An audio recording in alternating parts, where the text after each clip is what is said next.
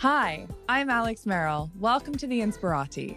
I've enlisted a roster of ultra-talented international creators and curators to join me on this podcast to talk about how they've charted their individual paths, overcome challenges, and found their true artistic selves. From candid conversations with eminent makers to showcasing exciting up-and-comers across the industries of art, music, fashion, entertainment, literature, and design, we get to illuminate our perspectives, learning from these unique stars within the constellation of global creativity. The Inspirati was created for those seeking inspiration and those seeking to inspire. Thanks for listening. A passage from the novel I recommend the most. For his part, the Count had opted for the life of the purposefully unrushed. Not only was he disinclined to race towards some appointed hour, disdaining to even wear a watch, he took the greatest satisfaction when assuring a friend that a worldly matter could wait in favor of a leisurely lunch or a stroll along the embankment. After all, did not wine improve with age? Was it not the passage of years that gave a piece of furniture its delightful patina? When all was said and done, the endeavors that most modern men saw as urgent, such as appointments with bankers and the catching of trains, probably could have waited, while those they deemed frivolous, such as cups of tea and friendly chats, had deserved their immediate attention. There are books you can't be bothered to finish. There are those that offer a chuckle or two only to be forgotten immediately. And then there are the rare ones that work their way inside you, sparkling amongst the accumulated artistic influences that have formed the way you see the world. These books will delight you. They will break your heart with their beauty and truth. Their sentences will alter the way you think. Their characters will never leave you. It is for this reason that 2 summers ago at a book party I was DJing in Manhattan, I committed the ultimate faux pas and asked a guest for a photograph together. In my defense, that guest was Amor Towles, one of my favorite novelists, an incomparable wordsmith, a literary legend. Amor's second novel, A Gentleman in Moscow, which I just quoted from, spent 104 weeks on the New York Times bestseller list. His breakthrough debut, Rules of Civility, is also a Times bestseller, and together the 2 books have been translated into more than 30 languages, selling more than 3 million copies to date. This doesn't surprise me. Amor's writing is elegant and soul-stirring. It leaves you feeling more engaged, more aware of life's expansiveness. Our conversation was a reminder that returning to the creative boundlessness of our youth can happen whenever we choose, that following our curiosities can lead to greatness, and that exceptional literature can be written with the audience in mind. Amor's third novel, The Lincoln Highway, comes out on October 5th. Don't forget to pre-order it, and in the meantime, please enjoy our chat.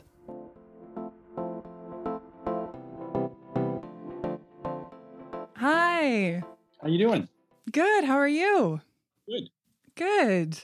I feel like before we even get started, I owe you a bit of an apology. In 13 years of DJing parties, you're the only person I've ever harassed for a photograph. So thank you for being so gracious about my fangirling. I was not in the least offended. You were very gracious about the whole thing, and it was a pleasant surprise. Oh, good. I'm glad to hear it. I know I told you this when we met, but A Gentleman in Moscow is my number one book recommendation. In addition to being one of the most beautiful pieces of writing I've read, it's so life affirming and such an example of the ability of perspective to triumph over circumstance that I feel like it should be required reading for everybody. So thank you for that book, especially right now. You're welcome. Where are you right now? We're back in New York City.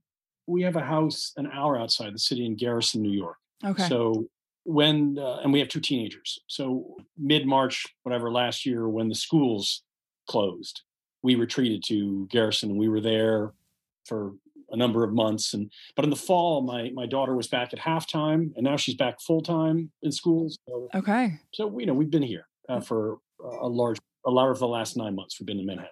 Well, it's nice that you could get out of the city for the craziest part. It was awesome. Yeah. I mean, and a great luxury, obviously, given what the country was going through. But it was just awesome for my wife and me, because we had not experienced spring since we were 25 years old or something. Wow. When you live in Manhattan, you spring lasts about 24 hours. Yeah.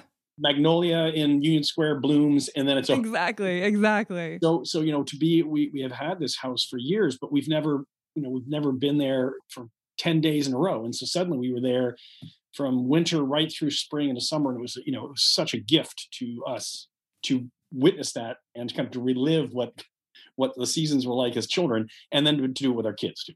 How far out of the city is it? It's an hour. It's right by, Okay. it's across the Hudson River from the military school, West Point. Okay. It's crazy that it's that big of a difference seasonally. Oh, yeah. Well, I mean, just in terms of from our house, you cannot see another building in spring. Right.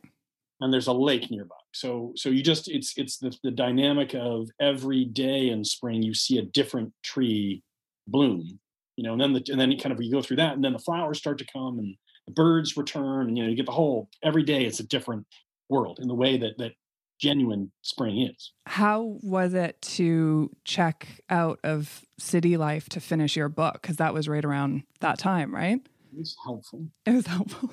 That was not a problem. It allowed me to finish on schedule. I might have, in Manhattan, I might have had to push back the deadline. Right. What does that setup look like for you in the city versus the out of town place? Do you have like a specific kind of way of setting up a creative space for yourself? This is, I'm sitting in a library Mm-hmm. in our townhouse in Manhattan. Okay. Out in Garrison, I have a similar space. I mean, it's not quite as 19th century looking, but Right. It's a retreat with books in it that I can disappear for hours at a time. Nice. So your first two books, Rules of Civility and A Gentleman in Moscow, are New York Times bestsellers. Gentleman spent 104 weeks on the list, and together they've been translated into 30 languages, sold millions of copies. But my favorite part of all of this is that you used to work in investing for over 20 years. What was that jump like? That's your favorite part? That's my favorite. Well, what I love, because I was always that person who I would like talk to someone in finance at a party in New York and be like, but what do you really want to do? Like, I was convinced there was like a closeted creative in everyone. But in your case, like, holy smokes, what if you'd never let him out? So there's some easy misconceptions around it, not on your part, but just from observers, in that I began writing fiction as a kid, and I wrote it in high school, I wrote it in college, I wrote it in graduate school.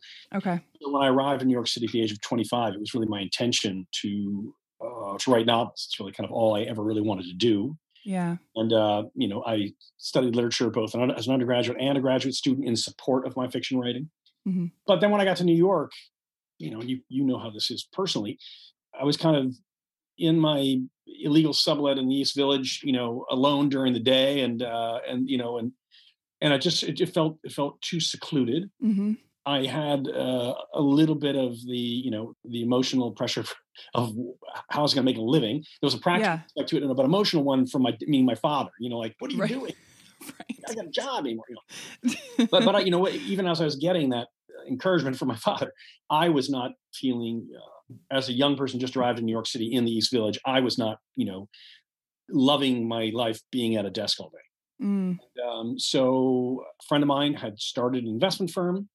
We became friends. He had started an investment firm. We became friends. He was working alone, so I joined him. And 20 years later, we were still working side by side. Wow. And that, there's more than 100 employees in that firm now. And, and that was a lot of fun. It still is for them. We had a research intensive process towards investing globally. And so, we were just constantly learning. It was very bright people, pursuing intelligence at all times. That's what we were doing. And then you're trying to invest for your clients in a way that's prudent. And the clients were great. So it was a lot of fun. But around the time, and so I did not write fiction for the first 10 years that I was working there. And then in my mid 30s, I was like, I better go back to writing fiction, because if I wake up in my 50s, having never returned to writing, I will really be, bitter and a drinker. Yeah. It's not going to end well for me, my marriage, my kids. So then, I from in my mid 30s, I started a novel. I spent working on it for 7 years, and when I finished it, I didn't like it. So I set that aside and thought about what went wrong in that work, because I'd written many short stories. I'd never written a novel. So there was a learning curve that needed to be overcome. But certain things I learned from that process, I used to kind of go and do a new book. And that was Rules of Civility. Mm-hmm. And that did meet my own standards when I was finished. And so when that became a bestseller, I retired from my firm. and they continue on and having a great time. And then I started Gentleman Moscow as a full-time writer in, this room. Okay. It was kind of, I don't, as I say, there's misconceptions in the sense that like some people are like, did you start writing the day you quit? It's like, what? No. You're like, life doesn't work that way. Yeah, it doesn't work. You got to learn some stuff. And, it's a craft, and so it does require, you got to hone that craft over time by doing elements of the craft over and over and over, like any other, like being a musician or a tennis player, at a high level. Yeah. You have to master the craft. So it wasn't walk out and start. The other thing is like the other misconception is people are like, yeah, that was so brave of you. And I'm like, no, you're not listening. I had a job. The book became a bestseller and then I retired. Right. I wasn't like putting my entire family, and my future at risk when I walked out the door of my firm. The contrary was sort of cowardly, I suppose. But yeah, so that's kind of the way it went. Well, it's brave to put work out, especially if you've spent 7 years on a book that you ended up not liking. Yeah. Which is kind of a relief. If you just written Rules of Civility straight out of the gate, I feel like that wouldn't have been fair. That's true. That would not be fair. and the other book, I shared with 2 people, and I was like, oof, this is, and I was uncomfortable even sharing it, and so that just went into the deep drawer. But yes, so my particular path, which isn't unique, there are novelists out there who start in their 40s or get published in their 40s or whatever. The contemporary novelists is great acclaim, or their late 30s or whatever. There are others who, at the age of 20 are in the racket, But for me, the plus is that by the time I sat down to write Rules of Civility, I really had no constraints, in the sense that, and I mean that in the artistic sense, because most of my friends at that point in New York didn't know that I wrote fiction at all. Okay. They were not there with me at grad school and college and as a kid. Right. And, maybe, and I kept the 7-year project quiet, so they didn't know. My peers who were, good writers didn't know. I didn't do it for the money. I didn't do it to impress my peers, to beat the competition, to put a roof over the head of my wife and children. It was just, I got to do it explicitly for myself, and that's then that frees you up from asking, from compromising the work in any way. You can follow your instincts and what you enjoy as an artist. So that was good. The negative is, of course, is that when Rules of Civility came out, I was kind of, 5 novels behind,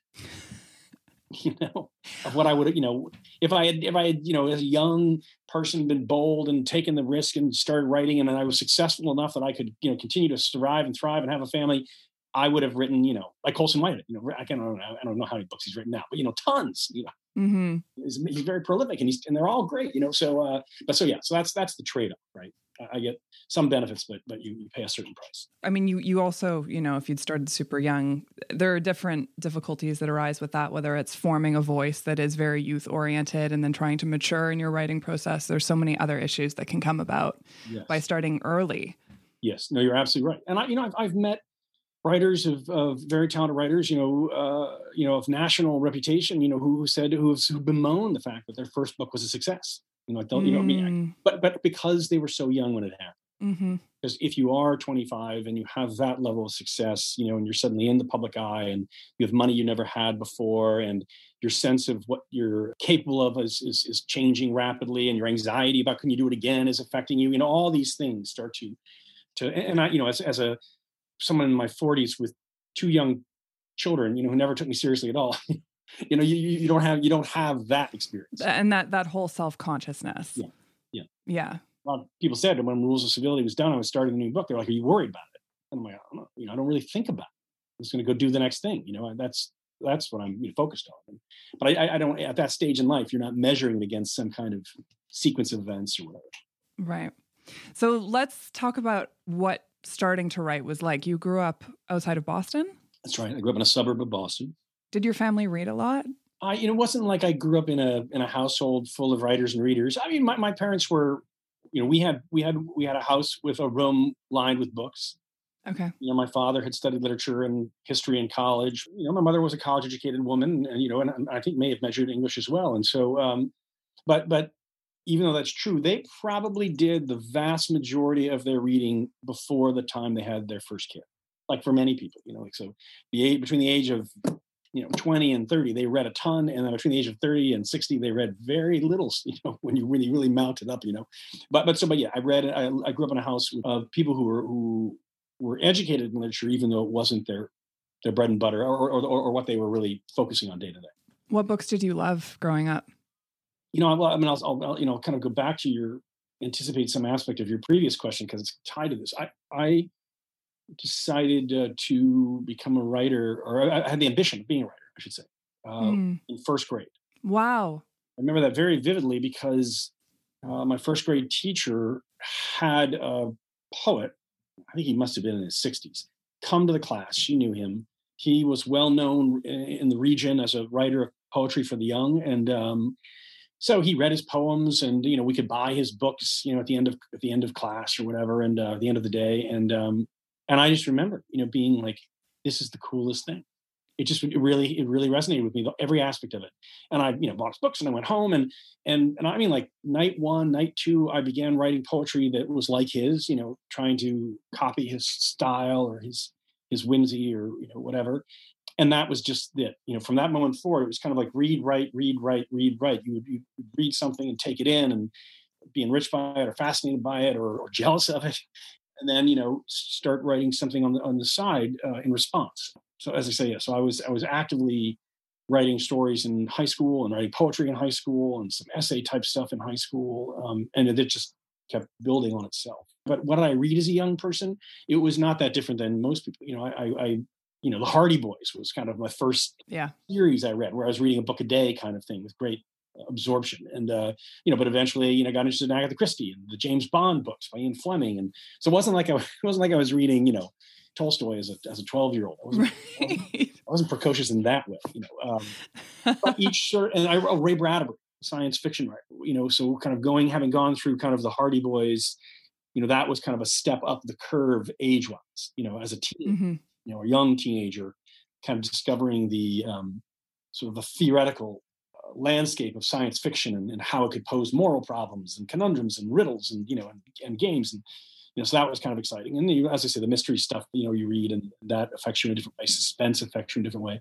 And then of course in high school, then I'm being required to read books of substance, and then you start to be influenced by deeper and bigger forces. And you were already a journalist at that point before you were even a teenager, right? This is way out of proportion. Way out of proportion.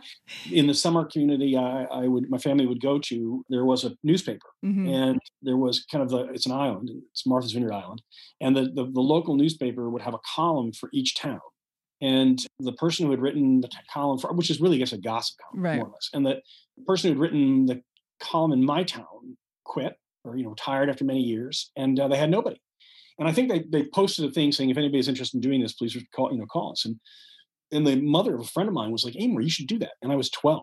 So I called, and they gave me the job. And so the summer when I was 12, I was cranking out these silly little articles. And then in high school, I was an editor with the newspaper. But that was kind of the end of my journalistic life. I did not pursue journalism after school or anything like that. But you created this fictional character, right? It's true. And how did that come out of your 12-year-old imagination? That's very straightforward, because having said that the column was kind of gossip, who was arriving, what happened at the yacht club race or whatever.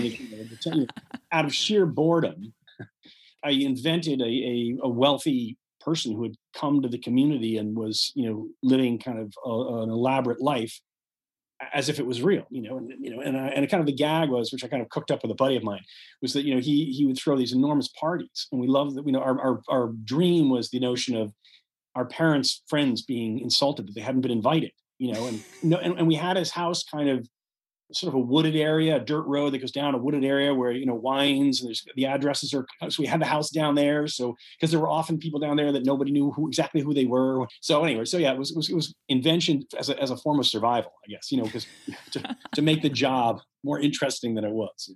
Stir the pot a little in the community. Yeah.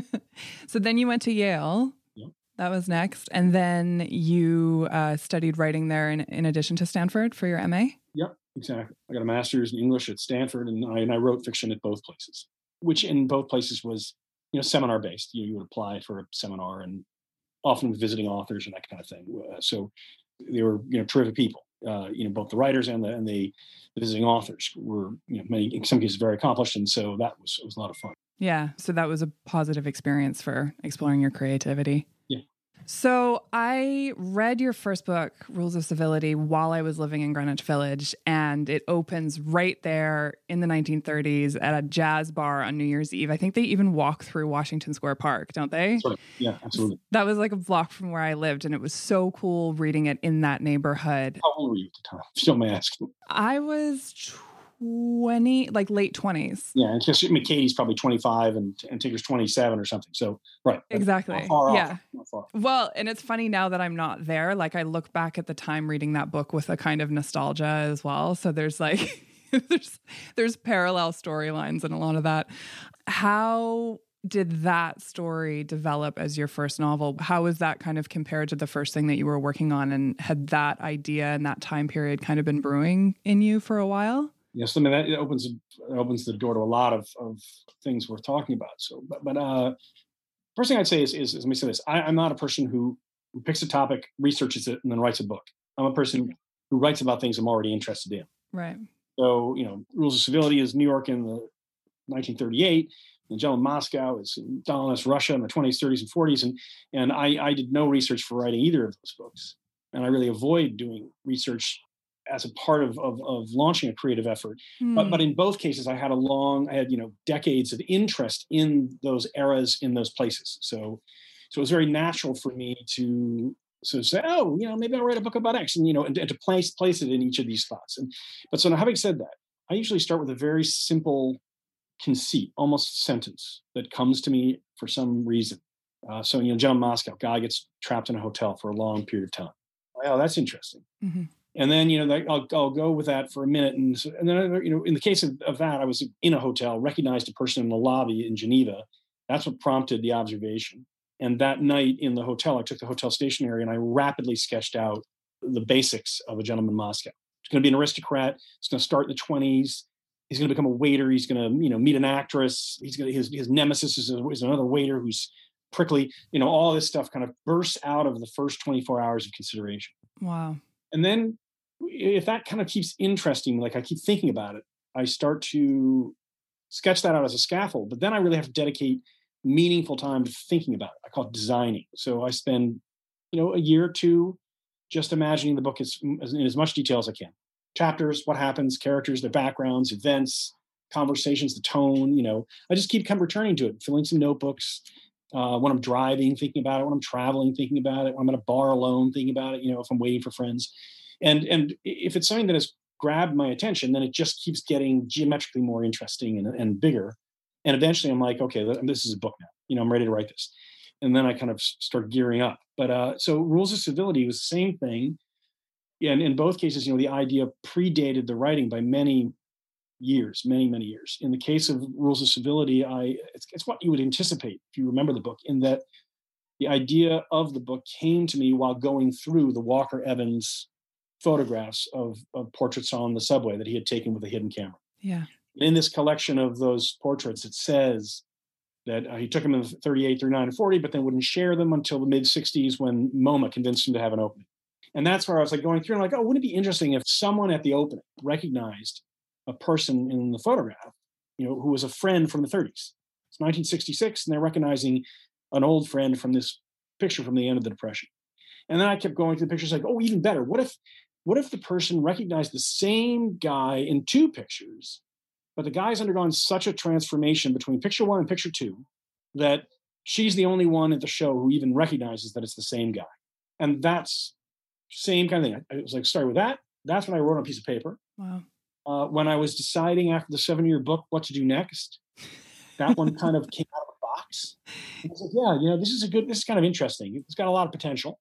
So I began having that same kind of imaginative process where I began saying, all right, well, I took it to, I was in a restaurant at Balthazar. Oh, Well, that makes sense. I was waiting for friends, which is now reopened, by the way, which is very exciting. We went there Saturday night. It was awesome. But anyway, so I was in Balthazar waiting for friends, and I was an hour early because I was coming from one thing and going to another. So I was like, all right, took that piece of paper and began to think it through. And really, again, within 24 hours, I knew all the key elements of Rules of Civility. Anne Grandin's role, Eve, the car crash, the jewelry, I don't know, all these little things which could fit basically on 3 pieces of paper, just that are like a scaffolding again of what happens. And then I start investing time. That took a year to imagine that outward. And then once that process is complete, then I really have a long and detailed outline, and then I can start writing. So, that's the kind of multi-step process. Gotcha. And my new book, Lincoln Highway, same thing. Same thing. So you do the scaffolding. Does the tone of the first draft sort of carry you through multiple edits, or how does that work? That's an interesting question and a tricky one. So you have a premise. I have this sort of moment where I commit to sort of imagining it, and I see its potential, see all these things that are going to happen. And that gives me confidence. And then I get committed to it, and I start to sketch out the outline over time and imagining it more fully. And then you're ready.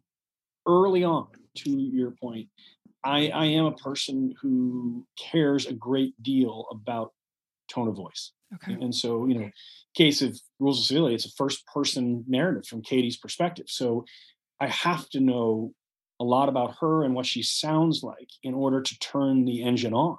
So a part of that year is spent trying to pin down who she is and what she sounds like. And by the way, like if I couldn't find a compelling voice for her, then the whole thing would probably collapse. And sure. I rely on different writers are using different elements of craft to different degrees. But in my books, tone of voice is a very important one because I'm not very interested in plotting, and much more interested in the world in which these characters live. And so for me, if I get the tone right, and the tone is giving us a glimpse of that character's psychology and of their dreams and of their problems and their ambitions. It's kind of all embedded in how they talk and what they see.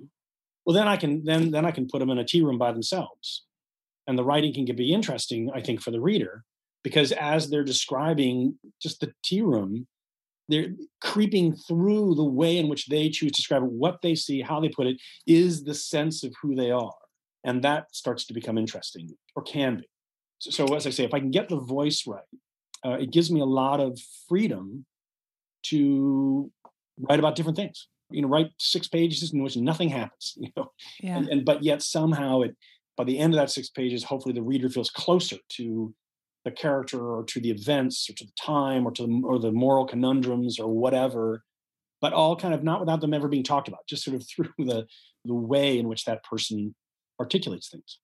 Well, even the difference between the narrator in A Gentleman in Moscow and the Count, yes, there's a difference in perspective. Correct. In this really interesting kind of way where it's not completely an unbiased perspective that the narrator has of the Count. Yes, it's absolutely right. It's one of the most important aspects of that book that kind of is not, it's not apparent necessarily to the reader, which is fun. It's not overt. Yeah. But which is that 90% of the book is kind of told by the narrator from the Count's perspective. It's what he would sound like, what he cares about, his foibles, his sense of humor, his comeuppance. It's all kind of his sense of taste. That's there driving 90% of it. But as you say, the narrator actually occasionally peeks through with a very different tone in the footnotes or in the introductions to the big chapters, like after the Second World War, during the purges, or during the addendums, where we follow characters outside of the hotel.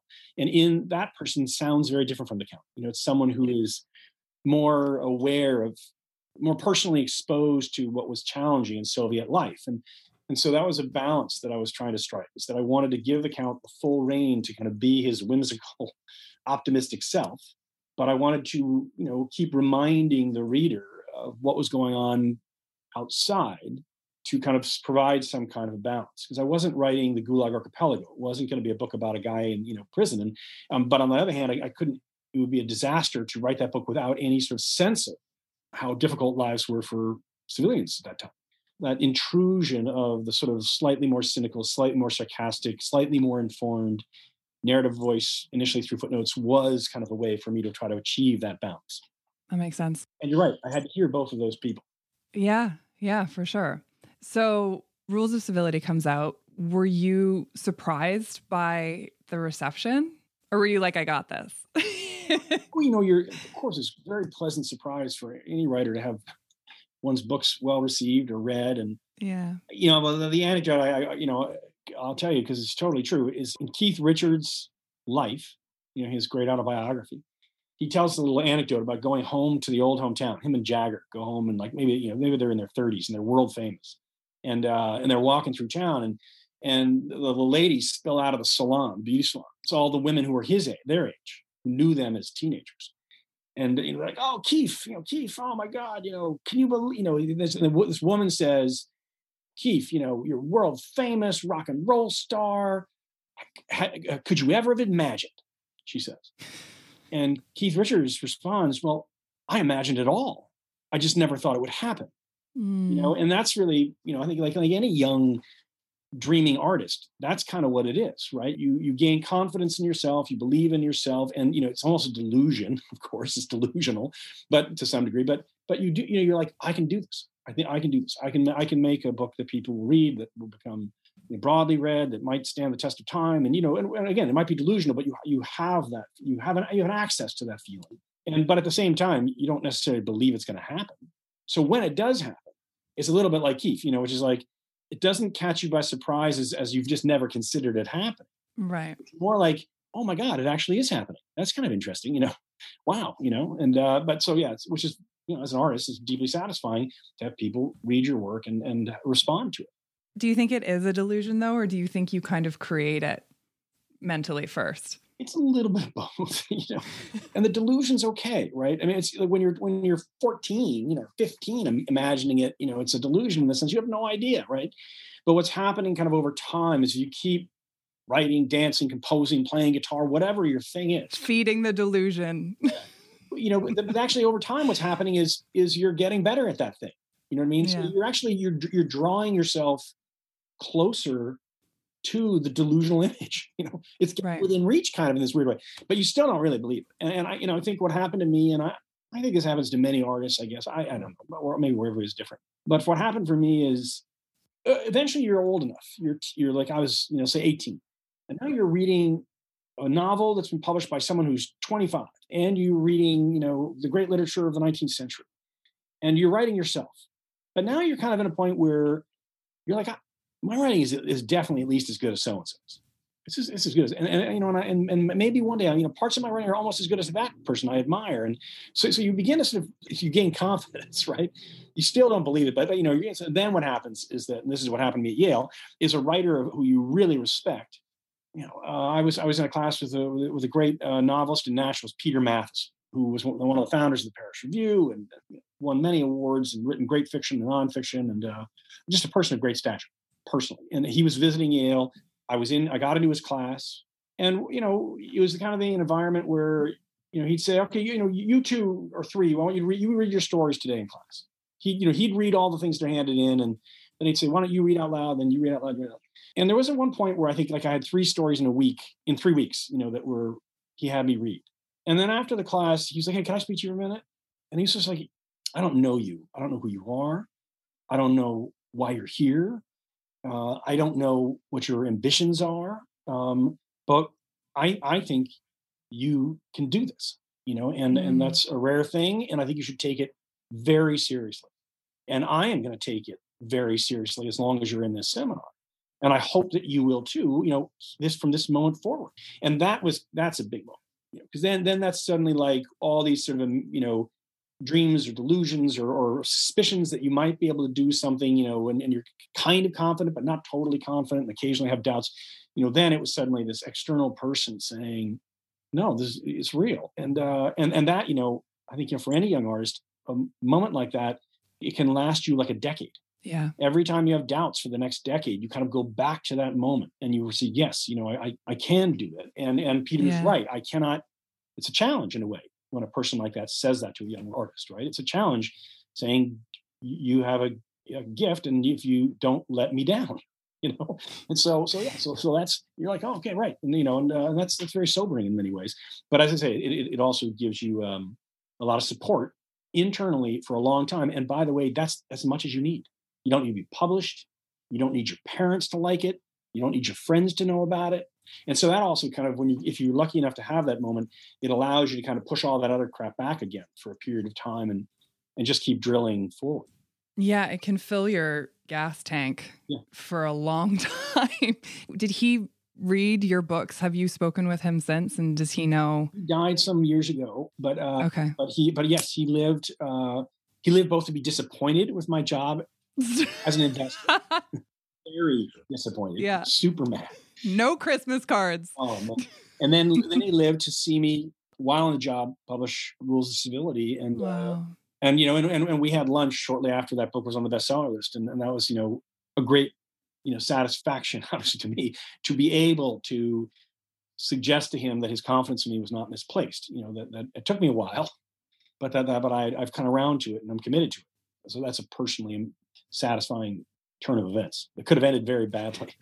But also such a great reminder of the power we hold as individuals as we do start fulfilling our dreams to have that kind of impact on younger creatives who are still trying to find their voice. And you could very well be that for somebody at some point and probably already have been. And I'm terrible. Really? I appreciate you reminding me that. It makes me totally, and this is not, it's not a valid excuse because I had my first novel published so late. Yeah. And I have children, you know, I don't feel like I have the time to and energy to take on, you know, younger writers and to sift through the ones and advise those. Not that anybody's banging at my door asking me to do this, by the way, but Right. I'm very careful about my time. I try to avoid reading, you know, manuscripts and galleys and things like that because I've got to catch up. Mm-hmm. Fair enough. So the Count is such an incredible character, but such a contrast from the whole cast of Civility. We've talked a bit about how you set your novels, but when it comes to character, what was that choice about for you of deciding to spend, you know, I guess it was about 4 years that you spent with that character? Yeah. How did things kind of change for you in the period between those two books, and why did you decide to spend that much time with him?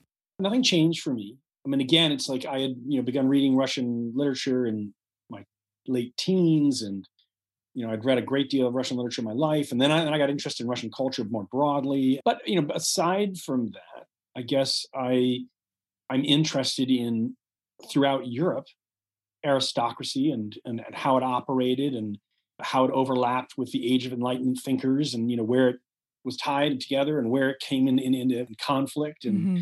You know, and it's so I'm interested in that anyway. You know, Yeah. and when I was like, oh, I'm going to write a book about a guy who gets trapped in a hotel, instantly I was like, oh, it's got to be Russia. And right after, oh, it's going to be great. It's being an aristocrat. You send us to house arrest, perfect. But so like again, it wasn't like I didn't have that, and I didn't have to think about that at all because you know one of the things about the 19th and 18th century European aristocracy is that they had more in common with each other, country to country, than they had with their own country people. And in fact, they all hung out. They, you know, the Russian aristocracy spoke French, and they were related in some cases to royalty in the rest of Europe. And they, events in War and Peace at the opening parties, there are people, you know, from Austria and Spain, and you know, in the party. And but so if you read any thread of 19th century European literature, you're seeing that person, for good or bad, because that person is cropping up in, you know, the writers of in England. This person's cropping up in the writers of the French, you know, not in all their books, but occasionally. And so certainly, you know, in the British countryside, you know, and so as I say, that's sort of a big, so this category of people. Now the personality of the Count's very different. He's not based on anybody, and he's certainly different than many aristocrats depicted in literature. Well, that's what was so nice about him, is that it wasn't a frivolous character. And partly because he has to learn to be more serious over time. Yeah. A little bit more frivolous at the beginning than he is at the end, and that's what I think was great about him. But as I say, picking a Count on Austria was very easy because I know that by picking him, you get someone who was exposed to literature, exposed to classical music, exposed to the finer things in life, exposed to manners. Yeah. And so literally, again, on that first night, I was like, oh, he's going to get bored, he's going to get frustrated, and he's going to want to get a job. He's going to, you know, and that's like, oh, of course, he's going to become a waiter, because an aristocrat is the perfect waiter because he speaks different languages, or she does, and you know, knows the cuisine, knows the wine, you know, knows the mannerisms of the well-to-do, and you know, or of the statesman, whatever. So as I say, it very quickly kind of falls into place like a piece of a puzzle. Yeah. And then going back to the tone of voice thing, it's a big advantage because to write in sort of a 19th century aristocratic style, I know I can deliver that, and in a way that the reader can experience it very fully, rather than say, you know, a Russian tradesman, you know, right. you know, I mean, which is going to be a very different thing. And, you know, and I can do a tradesman maybe in from Chicago, but probably not from Moscow, you know? So anyway, so some of it's cheating too, in that sense. Cool. I have now heard rumors about both of your novels being turned into TV projects. Yeah. What's the situation there right now? The rumors is still a very good classification. Both are in development, and so Okay. neither has a finished script, neither has a production schedule, neither has a green lighted budget. Okay. But both are still in the hands of Hollywood figures who are trying to make them happen. And I think I think they will happen. But that's such a weird world. You Right. can have something that's turned into, a television miniseries in 18 months. Yeah. And you can have something that after 7 years trades hands. Yeah. Yeah. Well, the idea of Kenneth Branagh playing the Count makes me very excited. Yeah, and he's still signed on to that. So that's still we hope that's still what's going to happen. Great. I have a wish list for Anna too, but we'll see what happens with that. All right, new novel, The Lincoln Highway. Tell me everything I'm allowed to know. So, same kind of weird pattern of behavior on my part. Small premise that I dwelt on and began to imagine outward. In this case, the premise was, and the difference here is I remember where I was when I had the idea for Rules. I remember where I was when I had the idea for Gentleman Moscow. I have no idea where I was when I had the idea for Lincoln Highway. Really? And it's the most recent? Yeah, but it was more than 10 years ago. Oh, okay. And so what happens is and I can tell you this much, is what you read on the back of the galley when it comes out. But it is the book is about 3 18-year-old boys and an 8-year-old boy who go from Nebraska to New York City in 1954, and the whole story lasts 10 days. But the setup, as it were, the conceit, is that before the book begins, our hero, Emmett, someone picks a fight with him at the county fair. He punches the guy falls back, hits his head, and dies. So Emmett is sentenced as a minor to kind of a work farm in Kansas, where you go and do farming for 18 months and then you're done. And that's happened beforehand. And the book opens with the warden driving him home to Nebraska. And in the meantime, his mother is long gone. His father has died in the interim, so he's gotten a little bit of an early release. His father's farm has gone bankrupt. Family farm has gone bankrupt, and he's got an 8-year-old brother. So the warden basically says, listen, what happened to you was a fluke. You're a good person. You've paid your debt to society. So I hope that, when you get home, that you'll get your brother and you'll start your life anew, and you deserve to. And Emmett says, yeah, that is absolutely my intention. And his intention is to get his brother and to head west because the farm's gone anyway. And what ends up happening is that when the warden drives away, it turns out that 2 other people from the work farm have hidden in the trunk of the warden's car, friends of the main character. And they've got a totally different plan and cause a lot of trouble. And so the 10 days sort of starts there. So as I say, the image for me was guy going home from work farm in the warden's car, gets out, and it turns out there are 2 guys in the trunk of the car. I don't know when or why I had that image, but again, it kind of nagged at me. At a certain point, I started thinking more about it, and I've got, I don't know, maybe I don't exaggerate. Maybe I've got 50 ideas like this. Yeah. And some of them I have a page of notes on, and some of them I have 30 pages of notes on. So when General Moscow is put to bed and it's time to start thinking about what to do next, I'm kind of looking over this landscape of different ideas, and obviously what kind of rises to the top are those things which have, for whatever reason, caught my attention with such frequency that over the years, I've added and added and added and added to the notes and to the sort of the visual picture of the whole story. And that's what happened here. By the time, when Gentleman Moscow was down, I think I was choosing between 2 different things, and the events of the Lincoln Highway were largely in place in my head. But I still spent like a year finishing that process of imagining before I started writing. You told Entertainment Weekly that you hope this novel will provide readers with a very different reading experience from your first 2. Right. What did you mean by that? Yeah, and I like to think that Gentleman Moscow is very different from Rules of Civility in its experience of how that gets read. But for one thing, the 10 days is very different. If you have a narrative that spans 30 years, like the Count's narrative, you're aging, the country's changing, you're going from losing your grandma, and then you have suddenly a young girl who you're overseeing her life, and she's aging. So the span of time really changes the emotional and relationship content of a book meaningfully, right? So 10 days, you don't have that. The characters are not going to mature over a long period of time. They've got 10 days to change, but they also, there's America in the 50s, and the main character is from a farm in Nebraska in the 50s. And so his tone of voice and how he thinks and talks is very, very different from Katie's or the Count's.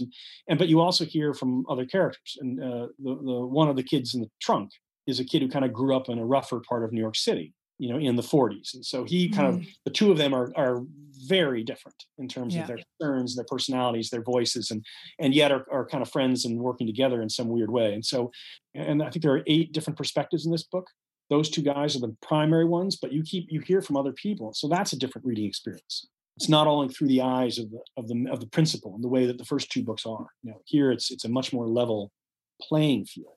So I don't know. But when you do change setting and you change time period and you change the circumstances, not all writers feel this way, but I do.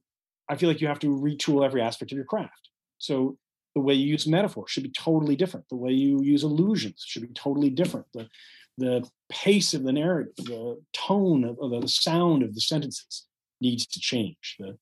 Going back to that thing, the way the personality comes through the language changes the language dramatically. So that's part of why I do it. I like to make the shift because it forces me to write in a different way. When does that come out? October 5th. Oh my gosh, I'm so excited. Excellent. Okay, I'm clearing that week for myself. There is a lovely list of your favorite things on Goodreads. Oh, yeah. It includes rock and roll on vinyl, 70s cop shows, card games, the wee hours. It also includes obsolete accessories. Yes. Would you please elaborate on that? Yeah, I'll show you. Here's one. Hold on. So you see this. I see a spade. Lovely little silver thing. Well, this thing in the middle is a dial. And so you see that, there's a diamond, and, and this is, there you go. That says no trump.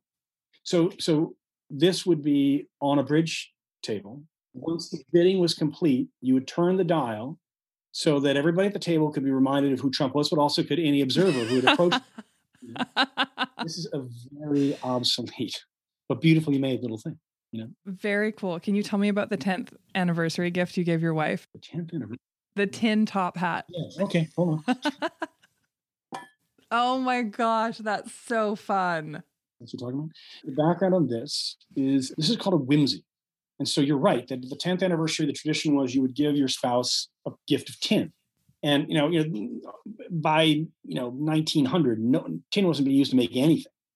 And so the tin makers, the people who, worked in metal, came up with this notion of creating objects out of tin that were not supposed to be made out of tin, specifically to be given as a 10th anniversary gift. And those are called whimsies. Wow. So you have all kinds of, boots made out of tin, or, whatever. Anything you can imagine, flowers made out of tin, but things that were designed as whimsies. So then, some of this is different. This. The tiny version. So this is what do you call it? Is it like a piggy bank? Piggy bank. It's a teeny little piggy bank. And so, but I was like, yeah, that's good. So yes, I like both of those things. Are you going to insert the idea of whimsies into a book at some point? That's a good question. I don't have it here on my, it's downstairs. Downstairs, I have an object, which again is silver. It's this tall. And what it is it's got a little window and a dial, and you turn the dial and little ivory cards flip past.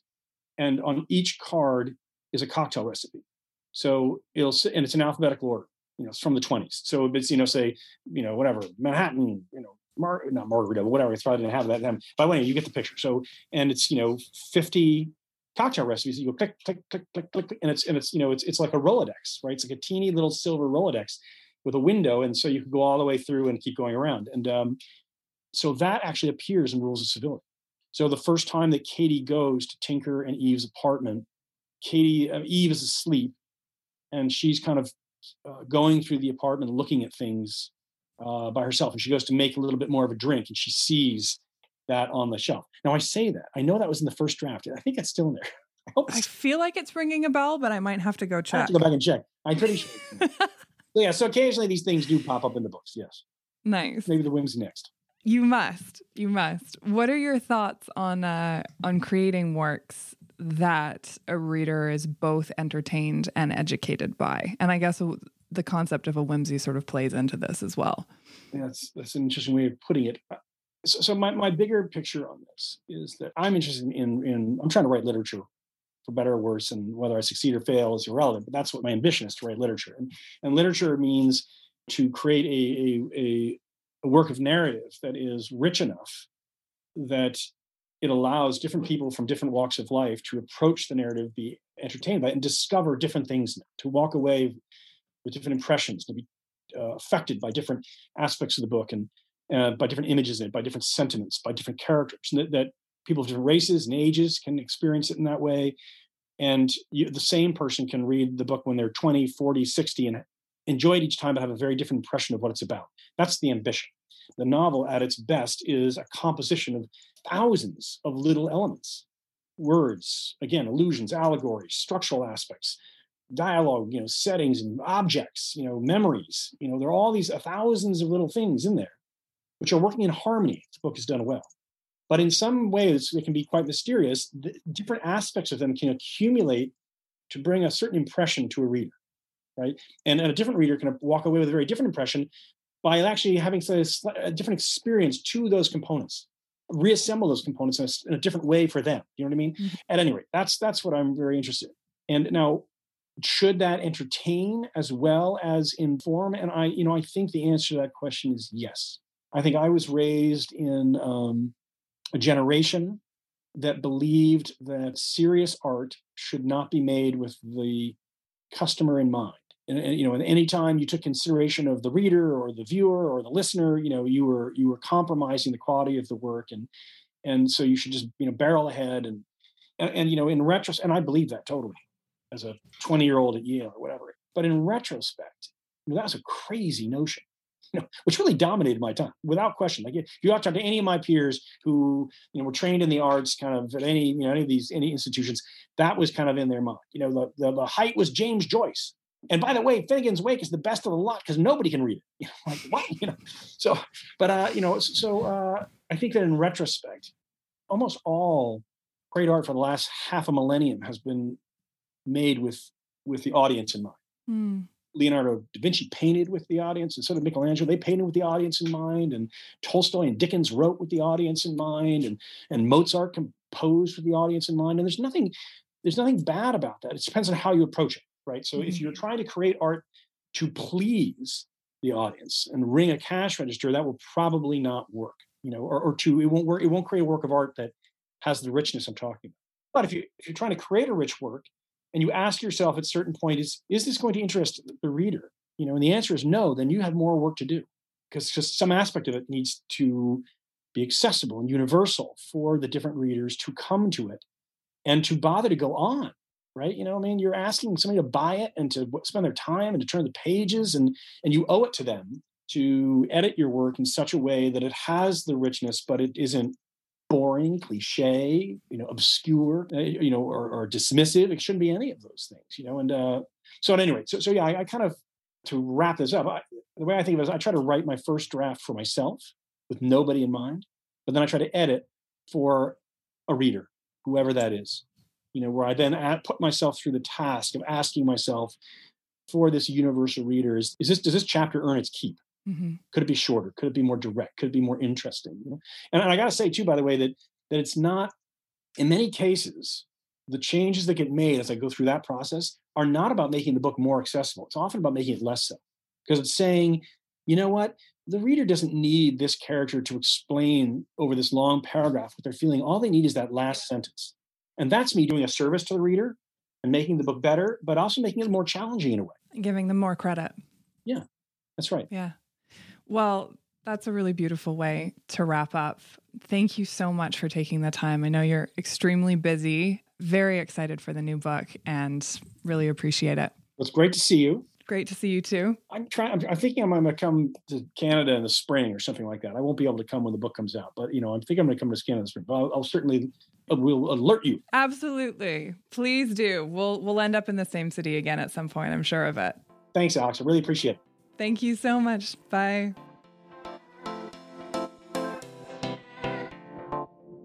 And that, beautiful people, concludes this episode of The Inspirati. I hope you picked up some inspiration to take into your day. Please rate, review, subscribe, and leave a comment if you're enjoying these conversations. You can follow The Inspirati on Instagram or find me at alex.merrill. Stay inspired and keep creating. The world needs it more than ever.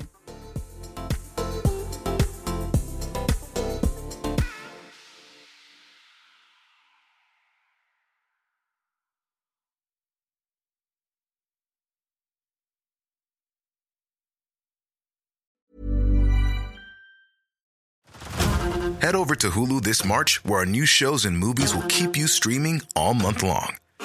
Catch the award-winning movie Poor Things, starring Emma Stone, Mark Ruffalo, and Willem Dafoe. Check out the new documentary, Freaknik, The Wildest Party Never Told, about the iconic Atlanta Street Party. And don't miss FX's Shogun, a reimagining of the epic tale, starring Anna Sawai. So, what are you waiting for? Go stream something new on Hulu.